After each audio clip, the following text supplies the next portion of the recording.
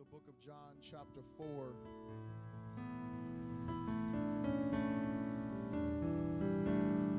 Book of John, chapter 4, and we'll begin reading in verse 1 to verse 26.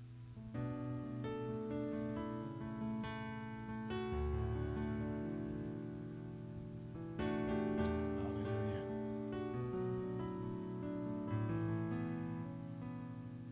The book of John, chapter 4, when you got it, say so. The word of the Lord reads like this. It says, "Therefore, when the Lord knew that the Pharisees had heard that Jesus made and baptized more disciples than John, though Jesus himself did not baptize but his disciples, he left Judea and departed again to Galilee, but he needed to go through Samaria. So he came to a city of Samaria, which is called Sychar, near the plot of ground that Jacob gave to his son Joseph. Now Jacob's well was there. Jesus, therefore, being wearied from his journey, sat thus by the well. It was about the 6th hour. A woman of Samaria came to draw water. Jesus said to her, 'Give me a drink.' For his disciples had gone away into the city to buy food. And the woman of Samaria said to him, 'How is it that you, being a Jew, ask a drink from me, a Samaritan woman? For Jews have no dealings with Samaritans.' Jesus answered and said to her, 'If you knew the gift of God, and who it is who says to you, "Give me a drink," you would have asked him, and he would have given you living water.' The woman said to him, 'Sir, you have nothing to draw with, and the well is deep. Where then do you get that living water? Are you greater than our father Jacob, who gave us the well and drank from it himself, as well as his sons and his livestock?' Jesus answered and said to her, 'Whoever drinks of this water will thirst again, but whoever drinks of the water that I shall give him will never thirst, but the water that I shall give him will become in him a fountain of water springing up into eternal life.' The woman said to him, 'Sir, give me this water, that I may not thirst nor come here to draw.' Jesus said to her, 'Go, call your husband and come here.' The woman answered and said, 'I have no husband.' Jesus said to her, 'You have well said, "I have no husband," for you have had 5 husbands, and the one whom you now have is not your husband, and that you have spoken truly.' The woman said to him, 'Sir, I perceive that you are a prophet. Our fathers worshipped on this mountain, and you Jews say that in Jerusalem is the place where one ought to worship.' Jesus said to her, 'Woman, believe me, the hour is coming when you will neither on this mountain nor in Jerusalem worship the Father. You worship what you do not know. We know what we worship, for salvation is of the Jews. But the hour is coming, and now is, when the true worshipers will worship the Father in spirit and truth, for the Father is seeking such to worship him. God is spirit, and those who worship him must worship in spirit and truth.' The woman said to him, 'I know that Messiah is coming, who is called Christ. When he comes, he will tell us all things.' Jesus said to her, 'I who speak to you am he.'" Lord, we thank you so much for your truth. We thank you for your word, Lord God, that is inspired. And we thank you today, Lord God, that we have the privilege and the opportunity to come before your glorious and wonderful presence. Help us, God, to continually recognize the gift that is you. Help us to continuously acknowledge the gift that is our salvation in you, God. Father, today I pray that you would illuminate our hearts and our minds. Speak to us, God. We give you all praise and all glory. In Jesus' name, someone said, you may be seated in the presence of the Lord. For most of us, maybe not all of this passage, but some of this passage is familiar. Probably heard worshipers should worship in spirit and truth. Maybe you've heard of the story of the woman at the well, or whatever the case may be. But in line with our gospel-centered messages, we've been talking about being gospel-centered. This is the 3rd message in this series, and we dealt with understanding that the gospel must be first and foremost in our life at all times. The gospel must take center stage. It must take center position. It must be our focus at all times. That's what the gospel should be. We understood last week, I hope you understood, as I tried to share as clearly as possible, that our identity must be centered in the gospel. Who we are is not based on what we do, what we have done. It is not based upon who we know or who we will know. Our identity is about Jesus, plain and simple, period. That is who our identity is. It is Christ. Therefore, everything that we do should be because of that. In this particular portion of Scripture, we find here a story, and as John the Apostle, he speaks and he communicates to us how Jesus went from one place and he moved into the next, and as he moves into this next place, he has to make a stop in a place called Samaria. And it's amazing because when you read the story, you realize that John is the one who's writing this, and he is writing this after the fact. And so obviously John got a revelation and an understanding that Jesus needed to go to this place. When you look at it, there can be two reasons, or there can be two ways you can see this. You can see it as just a natural reason. Jesus had to go through Samaria, and the reason for that is because it was a shorter distance. It was easier to go from where he was to where he was going to cut through Samaria. You can look at it from that perspective. You can also look at it from the perspective of that it was traditional that during this season that the Jewish people would go through Samaria even though they didn't normally go through there. You can look at it from those two perspectives. And you can also understand that if either one of those perspectives is the right reason why Jesus needed to go through Samaria, there was a greater reason, and it was called a divine appointment. Amen. There was a greater reason why Jesus needed to go through Samaria, and it is because there was this woman at the well. But it wasn't just for this woman at the well. It is for us who would read about this woman at the well. He needed to go through Samaria so he could have this conversation. This is the only time that I know of where Jesus is speaking specifically about worship within the Gospels, where he is talking about this. And he needed to go through there so he could have this conversation with her, so he could deal with her life. And by dealing with her life, he would also deal with our worship. He goes through Samaria, he meets this woman at the well, and as this woman at the well is there, they begin to have this conversation, and Jesus, if you look down in your Bibles, we just read a little bit together here. In verse 9, it says, when the woman of Samaria said to him, how is it that you being a Jew ask a drink from me, a Samaritan woman? For Jews have no dealings with Samaritans. And Jesus answered and said to her, if you knew the gift of God. I want to encourage you. You know, sometimes we wonder and we hear people talk to us because, you know, we know that people speak to us about Jesus, and you may be a person in here that doesn't know him. You may be a person in here that doesn't know Jesus. You haven't made a commitment to Jesus. You are not walking with Jesus, and you wonder, why do these people continue to talk to me about Jesus? That may be something that is on your mind. And I want you to get this. She didn't realize what was the big deal of who the person was she was talking to. She didn't realize the gift of God. If she would have realized the gift of God, she would have said, hey, you know what? I don't want to give you a drink. I need a drink from you. Hello. That's what would have happened. And so don't miss the gift of God. Don't miss what God is trying to communicate to you and offer to you. And so they go through the conversation. He says, if you knew the gift of God and who it is who says to you, give me a drink, you would have asked him and he would have given you living water. It's amazing because that's how we come. We hear about Jesus and we're so much thinking that he is trying to take something from us when at all times he's trying to give something to us. We wonder, why is it that I need to lay my life down? Why is it that I need to give up certain things? Why is it that I need to say no to stuff? I remember being incarcerated as a teenager, and I was in the detention center, and I remember, you know, the Baptist church that was around there, they used to come out and they would minister. And, you know, when you're incarcerated, you never went to church when you were outside, but when you go inside, you go to church every opportunity. I'm just speaking from experience. I wouldn't walk into a church. I wasn't excited about church. Incarcerated church, sign me up. Hello. I got to be there. Why? Because, man, I'm tired of sitting in this area around all these guys. I need to get a fresh face in front of me. Hello. I need to do it. It isn't because I was looking for God. I remember sitting down with this lady, and she sat there in front of me, and as she communicated with me, she asked me all these questions. She was like, you know, so what do you know about this? And mind you, I was a Royal Ranger, raised up in church. I knew a few Bible stories, and I knew a couple of things. And I knew one thing for certain. I knew that I couldn't have God and the lifestyle I was living. That's what I knew for sure. I knew that I could not have both. I could not have both worlds. I knew that for certain. I knew that there was something called a hypocrite, and I knew that I wasn't ready to let go of the world. And so we sat down there, and we had this conversation, and she's talking to me, and I'm telling her, you know, she's like, so, you know all of this stuff about God. So what is keeping you from, you know, giving your life to Jesus? And I said, well, I want to do certain things. I want to continue to sin. I want to continue to act inappropriately. And you know, y'all can just put, you know, two and two together of all of those crazy things I was doing, right?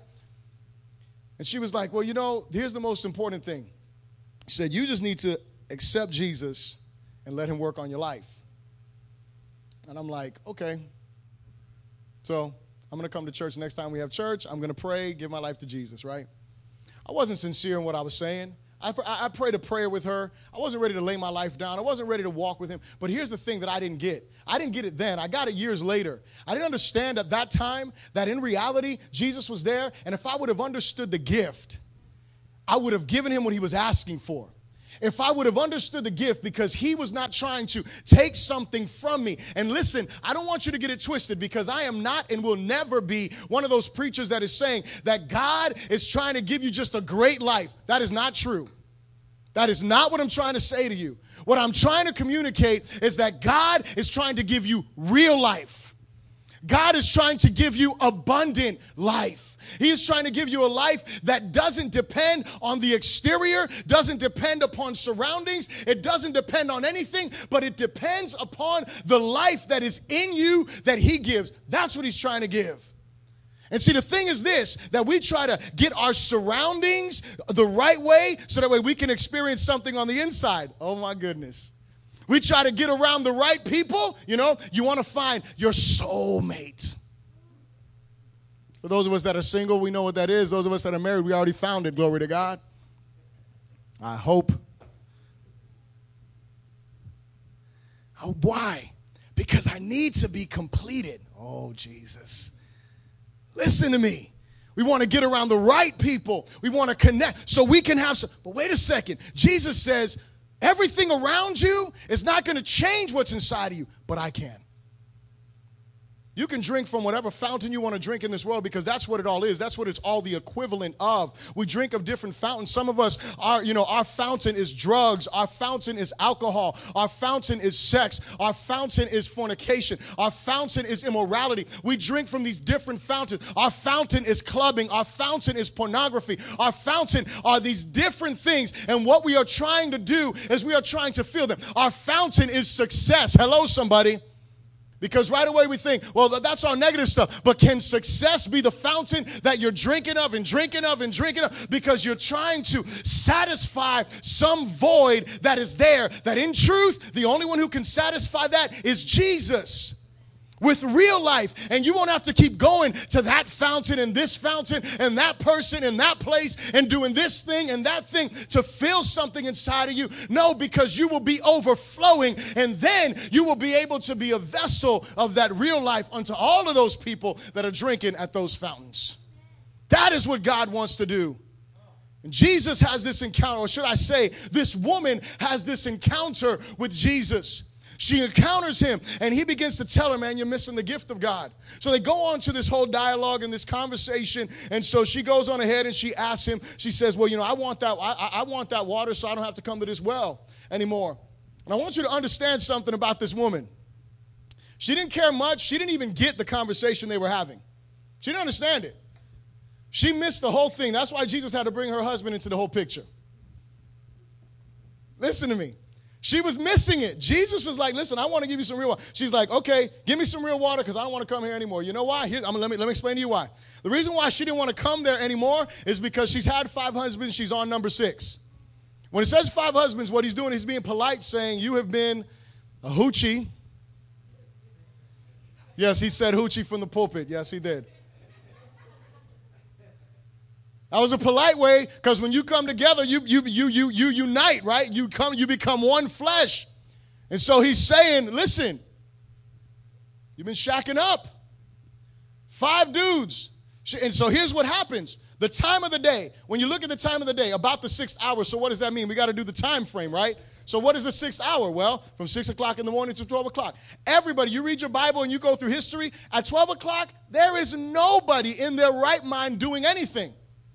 Unless they absolutely have to. Hello. Is it not true? If you work outside, you don't want to do anything at 12 o'clock. During that hour or 2, 3 hours, you don't want to do, you want to be in the shade somewhere. You know what they did with the sheep during that time? They had them in the shade, resting. They waited, and here's what they did. They either came early in the morning to get their water, or they came later in the evening to get their water. Nobody came during the day. That's why she was there.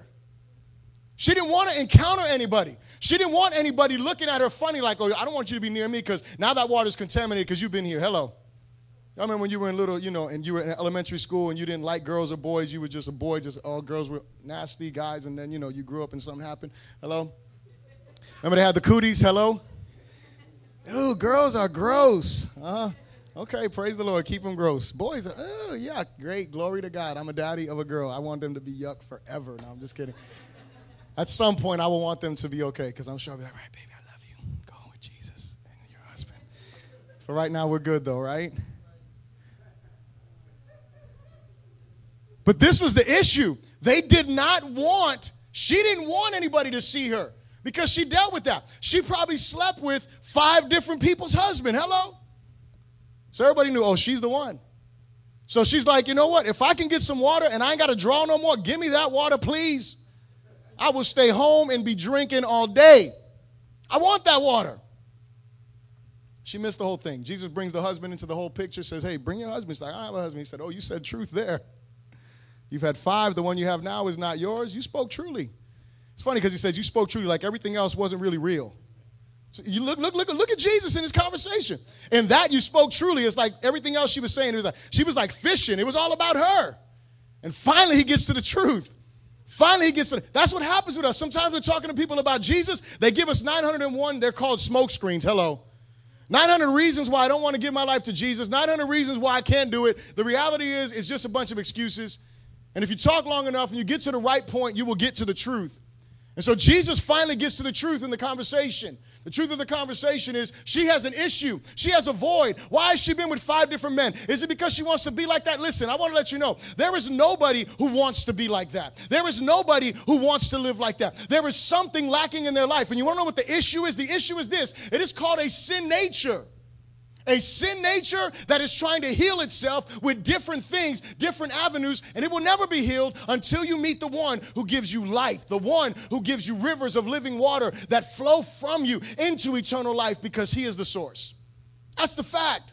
Jesus has the conversation, and then they go from there, and she goes on. I love her response in verse 15. Look at it. He says, the woman said to him, sir, give me water that I may not thirst nor come here to draw. Jesus said to her, go call your husband and come here. The woman answered and said, I have no husband. Jesus said to her, you have well said, I have no husband, for you have had 5 husbands, and the one whom you now have is not your husband, in that you spoke truly. Verse 19 says, the woman said to him, sir, I perceive you are a prophet. That's the verse I meant to get to. I perceive you. You know what she was saying? She was saying, woo, you got my number and you just read my mail. You don't know me from nowhere. You a Jew, so I definitely know you ain't been talking to nobody in this town. Hello. Wasn't like you went to my cousin's house and they told you, hey, she's crazy. Wasn't like that. I perceive you're a prophet. I perceive that you are one who has the mouthpiece of God. You are one who is speaking forth the word of God. You're one that sees things that nobody is telling them. And then she goes on to ask him a question. So she switches the conversation. She gets away from herself and she says, well, let's talk about worship, which goes to show that there was something that she needed. It goes to show that there was something that was lacking. It goes to show that even though she was sleeping with, Tom, Dick, Harry, Joe, and everybody else, right? Even though she was doing that, she still wanted worship because she knew that there was something that came out of worship. She knew that. When you think about it, it almost makes no sense that this woman that is like that, doing those kind of things, would still care about worship. And she didn't just care about worship. She knew the laws of worship. She's like, you Jews, you say we're supposed to worship in Jerusalem. But we Samaritans, we worship here. Which is right? Goes on as she has the conversation. And this brings us to the message, gospel-centered worship. Here's the thing I want you to realize, is that we were all created to worship. Everybody in this place created to worship. And I'll go even further. Every one of you in here worships. Every one of us that is in this place worships. The question is not, do we know how to worship? The question is, where and upon whom is our worship focused? Everybody worships. No matter what. You don't know Jesus, you're still worshiping something. You may worship yourself. You may worship your significant other. You may worship your children. You may worship your job. How could it be possible to worship your job? Listen, when you give all of your devotion to that, maybe you're not worshiping your job. Maybe you're worshiping money. We talked about that God last week when I began to deal with tithes and offerings. We talked about the reason why it gets so sensitive whenever someone starts talking about money, because a lot of people, they don't want to admit it, but really their God is money. And so you get offended when someone starts talking about your pocket because it's your money. No, it's not. Hello? We don't want to hear that stuff. But everybody worships. Everybody worships. Everyone. Some of us are great at it. Some of us are better at it than others. Some of us really know. We really know how to worship stuff. You know, like some of us worship our cars. Hello, somebody. My car, I don't worship my car. My car hates me. Hello. But some of us, boy, we wash our car 2-3 times a week.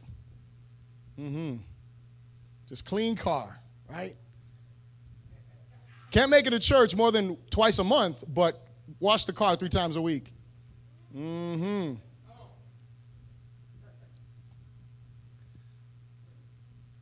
worship stuff. It's called idolatry. We have idols in our lives, and we worship these things. But why is it? Because God created us with that. And you know what happens when we're worshiping that? This is what happens when we worship our car. Why is it that we do that? I'll just use the car as an example. Why is it that it's such a big deal? Because when we're finished doing it, there's a satisfaction that comes. There is a level of satisfaction when you have worshiped. There is when things turn out good. Now, when you worship your car, you wash your car and it rains, satisfaction gone. Why? Man, I just worked so hard cleaning that car. Now it's going to rain. Hello? It's factual. So what are we worshiping? We got to ask ourselves that question. The gospel-centered worship, it comes out of our identity that we have found in Christ. And what happens is, I want you to get this. Worship is not us. If you get anything out of this message, I pray that you will get this. Worship is not us trying to get a response from God or trying to get things from God, but it is us responding to God in ways that bring him honor and glory and reflect his character. Some of us use our worship as some level of manipulation. And what I mean is, when we talk about worship in its fullness, it's not just about what we just did here. That's not it. A lot of us, we think, oh, well, that's worship. We come to church and we isolate it. I'm going to talk about this in a little bit. But we isolate our worship to this is something that we do. Worship becomes an event. It becomes an activity. It becomes something that happens. It's something on the calendar, something on the time clock. That's not what worship is supposed to be. And so we come and we say, man, I'm going to get my breakthrough today. How am I going to do that? I'm going to worship God until he breaks through and touches me. Hello? And so we come into church. I love this. It is so quiet today. Praise him. We come into church and we're like, man, I need to feel God. Really? I love when our youth pastor, I love pastoring any way you put it. But youth pastoring, I used to tell the young people, I'd be like, man, you talking about, you don't feel God? I would ask them, does God feel you? Well, I don't feel God. Doesn't matter what you feel. Jesus died on the cross. He wasn't feeling that. Hello? What he was feeling was your sin. Hello? That's what he was feeling. He continued it. The joy set before him, our salvation, praise the Lord. But he wasn't feeling that. Look at the Garden of Gethsemane. He prayed 3 times, God, please take this, Father. He prayed that. I want to come, I want to feel God. You leave church, didn't feel God, something was wrong. Really? Something was wrong with who? With who? Was there something wrong with you? I'm not saying there's something wrong with you. I'm going to tell you right now, there's plenty of times I go into my prayer closet with the Lord and I don't feel God. Hello? I don't have this overwhelming Shekinah glory experience every time I get down to pray.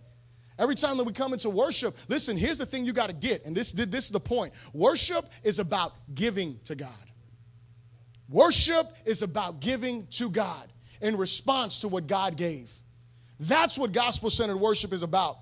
I want you to get this. Worship is rooted in being a disciple. What is a disciple? A disciple, in its simplest term, is a follower of Christ. It is one who reflects the image of God by finding their identity in Jesus. We talked about identity. We are image bearers of God. Sin corrupted that image. Jesus comes, redeems us by his blood. Now we can bear that image again. And so we find our identity and who we are in Christ. And then how do we express this? How do we express this identity? How do we express what Christ has done? Well, the first place is through worship. It is through worship unto God. The second thing, we'll talk about this next week, is community with the body of Christ. And it is also expressed in our mission unto the world. And so in basic terms, here's what happens. We talk about something. Pastor Robert said it. You heard him say it a little while ago. We are committed to loving God. What does that have to do with? Worship.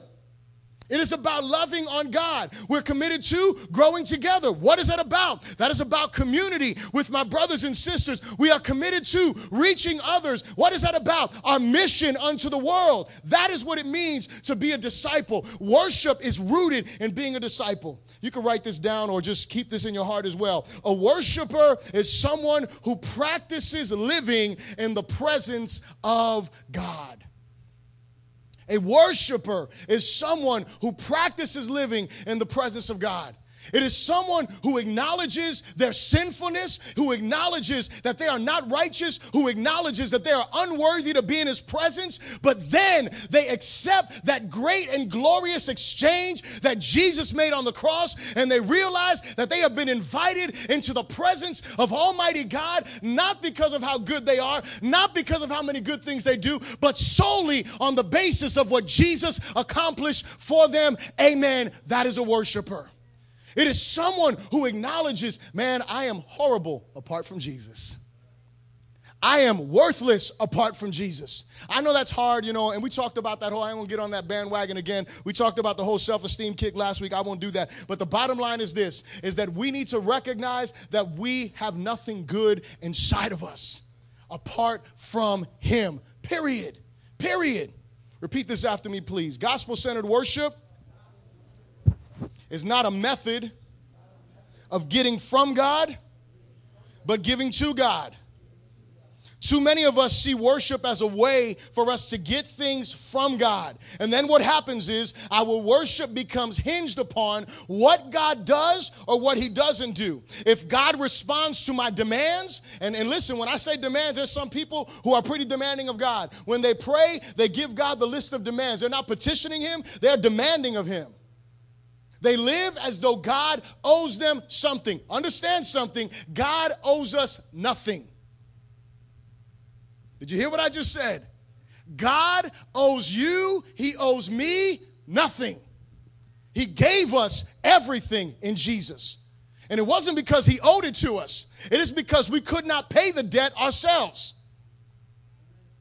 So what we realize is that we have been called to be people who worship him. But we come to God and we have our worship that is based on our demands. So we demand things from God, or you know what? We come humbly and we cry out to him and we beg him, God, do this. And we realize that he's the sovereign. We realize he's the potter. We are the clay. We realize that we're subject to his will. We acknowledge all of those things. And then we come to God and we bring before him whatever it is. And then what happens is, if God does not fix it, if God does not make it right, if God does not answer us within our timing or according to the way that we feel, what happens is now our worship is strained.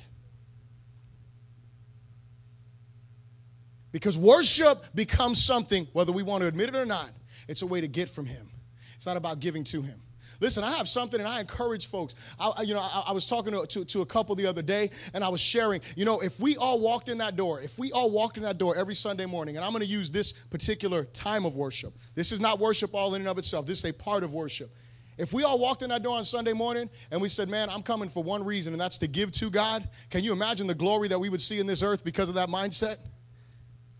Because here's the thing, rather than coming to church and measuring things by how you felt or what, rather than measuring all of that, I want you to measure one thing when you come to church and it's time to sing, dance, whatever it is you want to do for Jesus. I want you to ask yourself this question. Did I lay everything out there? Did I lay everything out there? Did I give him all of my heart in worship? Did I give him? Because that's the only question that matters. Because the only thing that worship is about, it is about giving to him. Period. If we come together with that mindset, you know what we'll do? We'll leave church. Bottom line, we'll leave church excited because we know, man, I gave him everything. Or we'll leave church disappointed in me because I didn't give him everything. Did you get that? If I came to church and I said, man, here's the measuring rod. Did I lay everything out before him? Did I pour my love on him with all of my heart? Did I give him every part of my soul? Did I give him every part of my being? Did I pour everything out on him? If we came with that mindset, worship would be a whole different thing.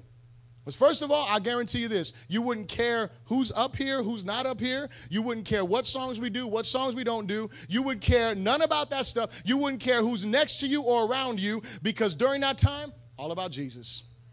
All about Jesus. That's what gospel-centered worship looks like. It's about giving to him. To worship, Jesus communicates to her, and he says this, verse 21. He said, woman, believe me, the hour is coming when you will neither on this mountain nor in Jerusalem worship the Father. You worship what you do not know, but we know what we worship, for salvation is of the Jews. But the hour is coming, and now is, when the true worshipers will worship the Father in spirit and truth. For the Father is seeking such to worship him. God is spirit, and those who worship him must worship in spirit and truth. So Jesus says this is what the Father's looking for. He is looking for true worshipers. He is looking for those who will give him all. What does it mean to be a true worshiper, or to worship in spirit and truth? What it means to worship with all of our being. It means to worship with all of my heart, with all of my soul, with everything that is within me. That's what it means to worship in spirit. Can't worship in spirit if you're not born again. Let me say that again. You cannot worship in spirit if you're not born again. In other words, you can sing songs all day, but if you have not put your faith in Jesus and repented of your sins, you cannot worship in spirit, period. Hear what I'm saying? You cannot worship him. It's impossible. But to worship him in spirit means to worship him with all of my soul. What does it mean to worship him in truth? It means to worship him according to the truth of God's word. Here's the issue with some Christian folk. This is the thing. The thing is, we want to worship him in spirit. We want to worship him with all of our soul, with all of our heart, with all of everything. But we don't want to look at what the word of God says as to how we are supposed to worship him. What is acceptable in worship. And we just want to have all kind of disorder in our worship services. That is not God. Hello. It is important that we look at what the Bible teaches. And then there is the other issue, because we have two issues. We have the one issue where it is that we want to just get all, fanatical worship. And I have an issue with being fanatical. Please, I encourage you, be fanatical. Worship him with all of your heart and soul. Let the Holy Spirit move in your life. That's not my issue. My issue is, then the other issue is over here. It is that there are others who they just want to worship him according to truth. They just want to do whatever they see, right? They just want to do whatever they see here, and there's no feeling, no emotion. I see this, I clap my hands, I clap. See, those same folk will be clapping like that in church if they clap at all during a football game. Come on, man. During basketball, jumping up, yelling at the TV. Hello. Don't take them to a game, glory to God. Get them in that live place where they wanted to go to that game. They're going to be excited, stirred up. They can't do that for Jesus. No, because they worship according to truth. God wants us to worship him in spirit and in truth. All of our heart, all of our soul, worshiping according to the truth that doesn't change. Here's what you got to get. The reason why worship shouldn't change is because truth doesn't change. The truth never changes. Situations change. Circumstances change. Things happen. Life happens. There are things that occur that would cause us, if we are not focused on Christ and what he has done, to limit our worship of God. But here is the reality. If God doesn't change, Jesus said he is the truth, right? So truth doesn't change. It's a person. We are worshiping him. If God does not change, why would the intensity, the frequency, or the liberty in our worship change? There's only one reason. It is because it is not gospel-centered. It is situational. When everything is good, I worship him. It's great. When things get rough, man, I don't know. Does that mean that I'm going to sing? Listen, I'm going to say this because I want you to get this. When I'm talking about worship, I am not simply, and my next point is going to bring us here. When I'm talking about worship, I'm not talking about singing. I'm not talking about what we do when we come together. That is not the only expression of worship. That is an expression of worship. That is not the only one. That is not the sole expression of worship. Whenever we think about worship, we automatically think, okay, you know what, I'm just singing, clapping, shouting. Listen, you can't sing, clap, and shout when you're at your job. Especially if you work indoors in like a cubicle. Hello. It'd be crazy, right? In your cubicle. Oh, hallelujah. Glory to God. People are like, what's wrong with them? You all right? Hello? Boss be like, listen, you need to tone that down. Don't be coming with all that hallelujah stuff here. You need to keep this, right? Can't do that. So how do you worship at work then? Because worship has very little to do with song. When you look at your Bible, read your Bible. Look up and find the word worship. Find the first time you see worship. Look through your Bible and continue on and find out and look how far you have to look before you see worship connected with music. It's a while. It's a while before you get to see that. In the beginning, worship, you know what worship means? Worship means to bow down and prostrate yourself. That's what it means. That's what worship in its most general sense it means. So, okay, well, Bishop, you're saying that I need to bow down and prostrate myself at work? Not physically. In your heart, though. How can you can't have conversation with folks if you're always singing, shouting, speaking in tongues. It's going to be pretty difficult. They're trying to talk to you and you're like doing your Holy Ghost dance. It's not going to work. All right? When we look at worship, why does it change? It's because it's not centered on Christ. The second point I want to make here, please say this with me. Gospel-centered worship is not a part of our life. It is our life. Compartmentalized worship is not true worship. What do you mean? There's some people, I've heard this before, having conversations, musicians, right? I don't have anything against musicians, obviously. Praise the Lord Jesus. Talking about, we mess around, we're out there, but when we come up here, we get serious. Really? So you act the fool out there. You don't live for Jesus out there. And when you get up here, you get serious about Jesus? Really? No.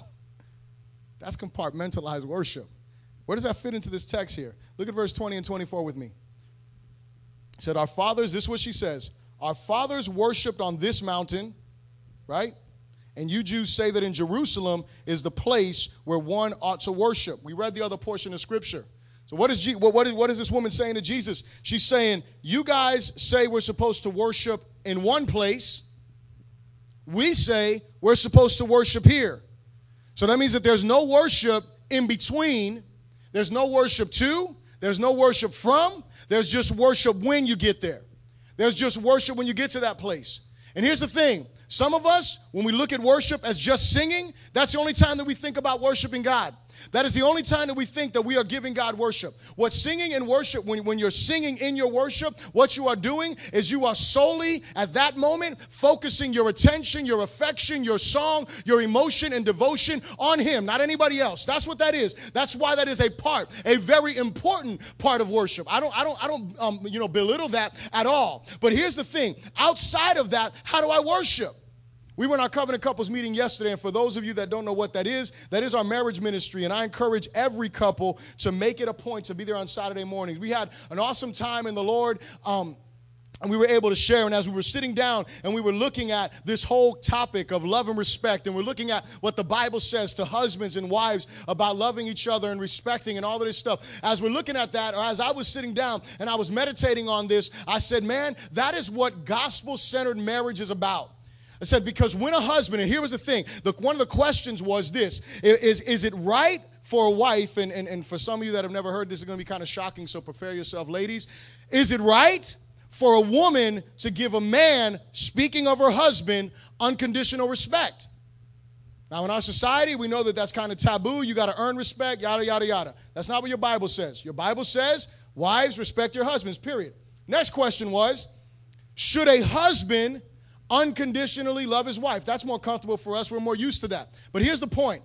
The point is unconditional respect, unconditional love. How do you demonstrate they're unconditional? This is how you demonstrate they're unconditional. When someone acts in a way that doesn't warrant your respect, you still respect them. That's when you show it's unconditional. Explain it again. If I am acting like an idiot, I'm treating my wife harshly, and I'm disrespecting her, and I'm not loving her the way she should be loved, and my wife still decides to treat me in a respectful way, that is unconditional respect, because what she is saying to me is, I am going to respect you even though you don't deserve it. You got it? You with me, right? Why is that powerful in a marriage? Because here's what you're doing. When my wife decides that she is going to unconditionally respect me, even when I don't deserve it, you know what she's saying? She's saying, God, I'm worshiping you in my obedience to your word, even though he doesn't deserve it. And you know what we're getting a picture of? This is what I get a picture of when that happens. I get a picture of the grace of God. I get a picture of the cross of Christ. What do you mean? Because Jesus died on the cross for me. I didn't deserve that. He gave his life for me. He offers me salvation. He draws me out of darkness. That is the grace of God. So in my marriage, when I decide that I'm going to obey, when there are moments, because every woman has a moment, hello. I know no husband wants to say anything because they don't want to get poked, but it's all right, glory to God. Just like every man has a moment, right? Every woman has a moment.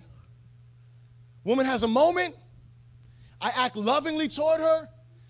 I don't come out and be like, oh, you want to be disrespectful, whatever, and just, I don't, add insult to injury, and I don't go back and forth.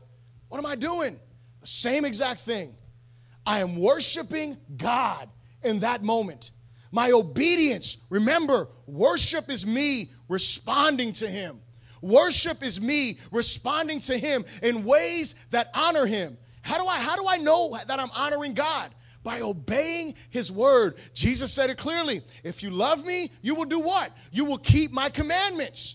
And so that means in every area. But what we want to do is we want to compartmentalize our worship. So here's what happens. I'm going to be an intense worshiper on Sunday morning. I'm going to come to church, jump, scream, and shout. All week long, I haven't sought God. All week long, I haven't been treating my spouse the way I should. All week long, I've been dishonoring my parents. All week long, I've been a shady employee. All week long, I've been doing all of this stuff. And you know what? I haven't been worshiping God all week, but yet I want to call myself a worshiper because I'm louder, I'm more boisterous, I'm more excited, I'm more emotionally expressive than the next person. That makes me a worshiper? No, that makes me a hypocrite. How do you figure, Bishop? Because in the Old Testament, it was the same thing. The people understood. You had to bring these sacrifices. You had to do these things. You had to go to these feasts. You had to go to these. You had to have a Sabbath day sacrifice and all of these. There were all of these different things that they had to do. And you know what they decided? Hey, man, we're going to make sure we bring the best lamb when we come over here. We're going to make sure we do this. We're going to do that right. And Jesus and God communicates to the prophets. And he's like, hold on a second. You guys approach me with your lips, but your heart is far from me. You guys want to come and make all of these extravagant sacrifices, and yet you're not doing justice. You're not doing the right thing. You're not obeying me. So God is saying, listen, worship, compartmentalized worship is not true worship. You can't be a worshiper who worships in spirit and truth if you only worship in song. But see, then there's other ways, because then there's others of us, we don't really like singing because maybe we don't have a good voice. I don't know. Maybe we don't have that kind of rhythm, whatever. Whatever the case may be, we just don't really like the whole singing portion of worship. And so what we say is, no, I worship God differently. And I'm not telling you that you need to be screaming and shouting and getting crazy. That's not what I'm saying. Glory to God. What I'm saying is that it is biblical to congregationally sing with other people. That's biblical. That's all I'm saying on that. But here's the point. I don't worship like that. I don't worship when I come to church. You know where I worship? I worship in my good works. I worship in all my do-goody stuff that I do. That's where I worship. So then I don't worship as a spouse, as a son, as a daughter. I don't worship as a parent. See, because when I parent my children correctly, that's worship. That's worship. But all the good stuff I do, somebody's sick, I make soup for them. Hello. Somebody needs something, I do something to meet that need. I'm a do-gooder, right? So that's why I worship. I'm earning all of these points. No. You're responding to God. Or you know what? I worship. This is why I worship God. I don't really need to come to church. I don't really need to do anything like that. I don't really need to do good for anybody else. But where I worship is in my home. Just in my home. I worship in my home. Not that I sing in my home, but I do all the right stuff that a wife is supposed to do. I do all the right things that a husband is supposed to do. Or I do all the right things a child is supposed to do. Or I do all the right thing a parent is supposed to do. All of that is compartmentalized worship. Because all of these things have to come together. Worship needs to be something. It must be continual, meaning that it continues. Worship never stops. I love there's a song that Casting Crowns sings, and it's called Life Song. And what they're talking about is your life being a song of worship. That's what it's about. It is about my life being a song of worship. It is about my life expressing to God. It is about my life in obedience to Him, in response to what He's done. And why do I do this? Again, I want you to get this. You are not worshiping God because you are trying to earn something from Him. You worship Him because of what He's done for you. You're not worshiping. You're not being a good wife so that way you can feel God's presence. Listen. That is the mindset that some of us have. Well, I'm not going to disobey my parents because I don't want to be under the wrath of God. That's the wrong mindset. Listen, you should fear God, definitely. I heard Mark Driscoll say this. I have to just share this. This is hilarious. He's reading from the book of Ecclesiastes, and he's talking about the last part of Ecclesiastes where the Bible says, fear God. And he says, a lot of different people, they try to argue different things about, what it means to fear God. And he said, people want to say respect and reverence and everything. He's like, yeah, I agree. All of that is true.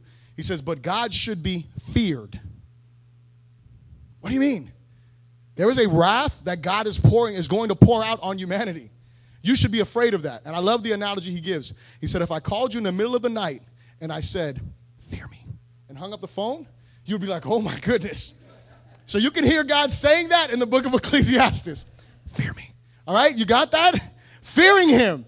Fearing Him. Having a true fear, a true reverence for God. That you should have that. But I don't worship Him or act obediently because I'm trying to earn something. I worship Him and I act obediently because of who He is and what He's done.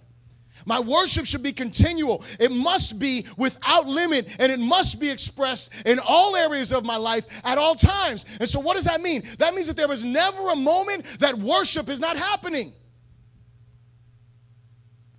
At 10:30 in the morning on Sundays, at Faith Dome Fellowship and plenty of other places on the planet, worship and praise begins. That's truth. But you know what happens? The moment your alarm clock goes off, worship should start. You should jump out of your bed after you hit the snooze button 3 times and say, I'm ready to worship. It's time for worship. Doesn't mean that you're going to go into your room. That's not what I'm saying. It means that I wake up understanding. It's time for worship to start. It's time for me to actively participate in worship. That's what it means. And why? Because I'm trying to earn something? No, man. It's because of what God did for me. It is because of what Jesus accomplished on the cross for me. That is why I worship. The third thing, gospel-centered worship. Please repeat that after me. Gospel-centered worship can only be experienced and expressed when our identity is firmly rooted in Christ. Gospel-centered worship can only be experienced and expressed when our identity is firmly rooted in Christ. When we looked at this woman's life, we saw some things about her. We looked at how she had been with 5 men. They weren't her husband. She was with one now, wasn't her husband. She was coming out to go and get water during a time that was the heat of the day. So she was risking the least amount of running into someone else. She was that kind of person. She had some identity issues. She had some problems, and Jesus had to meet her, and that way He could deal with her. The Bible goes on and communicates that Jesus has this conversation with her. He meets her. She shows us she's out there, got, the mindset, things going on inside of her heart, inside of her head. And so then she moves on. They start to have this conversation. Jesus brings up the husband thing. He has that conversation with her. He confronts that. He goes through the whole thing about worship, tells her that he's Messiah. And then we move on. And we see that after he tells her that, verse 27, look at it with me. And verse 27 says this, and at this point his disciples came and they marveled that he, speaking of Jesus, talked with a woman, yet no one said, what do you seek, or why are you talking with her? The woman then left her water pot, went her way into the city, and said to the men, come, see a man who told me all things I ever did. Could this be the Christ? Now I want you to notice the drastic and dramatic change that takes place in this woman's life. This woman has an encounter with Jesus. When she encounters him, he confronts her sin and she walks away from him. When she came there to that well, she was embarrassed. She was belittled. She felt horrible because of what she had done. She walks away from there an evangelist. Hallelujah. She walks away from that situation to now go and communicate to the men of the city. Hold on a second. I met the man of mans. Hello. Man of men, whatever. I met him. Glory to God. I met the one, he changed my life. And I want to come and I want to tell you guys about it. How is that possible? That is only possible because she had something happen inside of her regarding her identity. She said, man, this prophet, he spoke to me. This one who knew all of my past, he was talking to me. He was offering me life. He was offering me this stuff. And so she had a realization. And when she walked away from there, no longer was her identity bound in the 5 men she was with and the one she was with now. No longer was her identity bound in her past or her accomplishments or anything like that. Her identity was bound in who Jesus is. That is who it was. And she was able freely to go in there and talk to these people. You know why? She wasn't looking at the past anymore. She met the one that changes the past. She met the one that forgives the past. She met him. Therefore, we cannot experience and express worship the way we're supposed to until our identity is fully formed in Christ and in Christ alone. In other words, our worship must be motivated by Christ, and our worship must be devoted to him alone, period, not to anyone else. When our worship is gospel-centered, all other opinions pale in comparison to the opinion of our Savior. When I've been changed, I don't care what you think. I don't care what you say. I don't care about what I'm going to do. I don't care about what I'm doing. I care about one thing, and it is what he did, and I want to live to give him glory. That's what gospel-centered worship looks like. It's not based upon anybody else. I'm not doing it to impress someone. I'm not doing it to make someone think I'm great. I'm not doing it because I want someone to say how wonderful and holy you are or how anointed and powerful you are. I worship him because he is worthy, and that is it. I worship him because of what he's done. I obey him not because I'm trying to undo what my fathers did or I'm trying to outdo what another father does. I worship him as a parent because of what Christ did, and I want to instill that life in my children. I worship God as a husband not because I'm trying to not be like my father was or because I'm trying to be something that I never saw. I worship as a husband because I am living for the King who died for me. This is what that means to be a worshiper. So what happens is this, is that no one else and nothing else, and when I say nothing else, I mean experiences or accomplishments, whether they are failures or accomplishments, can add to our identity in Christ. We talked about this last week, but I want to drive this point home. When we have truly found our identity in him, people do not define us. Our accomplishments do not define us. Our failures do not define us. Jesus defines us. And because he defines us, because he is the only one who has power to forgive sin and release you into eternal life. He's the one. And if he says I'm good with him, that's all that matters. Therefore, what do I want? I want my life to reflect that. And what is it to reflect? It's to reflect the Savior. It's to reflect his character. That's what worship is about, church. Gospel-centered worship is that nothing changes, Nothing alters my worship. When Christ is when Christ is my identity, things, people, they don't alter my worship. They become opportunities for worship. Opportunities, not objects. There's a difference. When nobody defines me, when nothing defines me, I'm not working my job the way that I am because I'm trying to define myself. I work the way that I work. I'm a diligent employee the way that I work. I'm respectful and I'm honest, not because I'm trying to earn man's approval. It is because I do it all unto the Lord. So I don't worship my job. I worship God through my work. I'm the spouse that I am, the parent that I am. I'm the son or daughter that I am. Because of what? Because I'm trying to earn someone's approval? No. Because I'm trying to bring him glory and honor. I'm closing with this. Gospel-centered worship is a continual revelation or story of the one you love. It is a continual reflection of the one you love. And it is a continual response to the one who loved you first. I'm going to say it again. Gospel-centered worship is a continual revelation of the story of the one you love. See, my life, your life, it's a continual story. It's always telling a story about who we're worshiping. That's the bottom line. It's always speaking a story. It tells a story. I worship success or I worship God. I worship my pain or I worship the Savior. It's always telling a story. We have to get that. It's a continual story. And my hope is that if you know Jesus, that story continues to show him unto the world. That it continues to speak about his life, his death, his burial, his resurrection, and his soon coming return. That it continues to speak to this world about a justification that you have that you didn't earn. That's what your life story is. That's what your life communicates in all areas. And listen, let me say this. It's a high standard because it sounds like it's perfection, all or nothing. Listen, you know what? God wants all of your heart, but he knows that we are all going to fall short of his glory.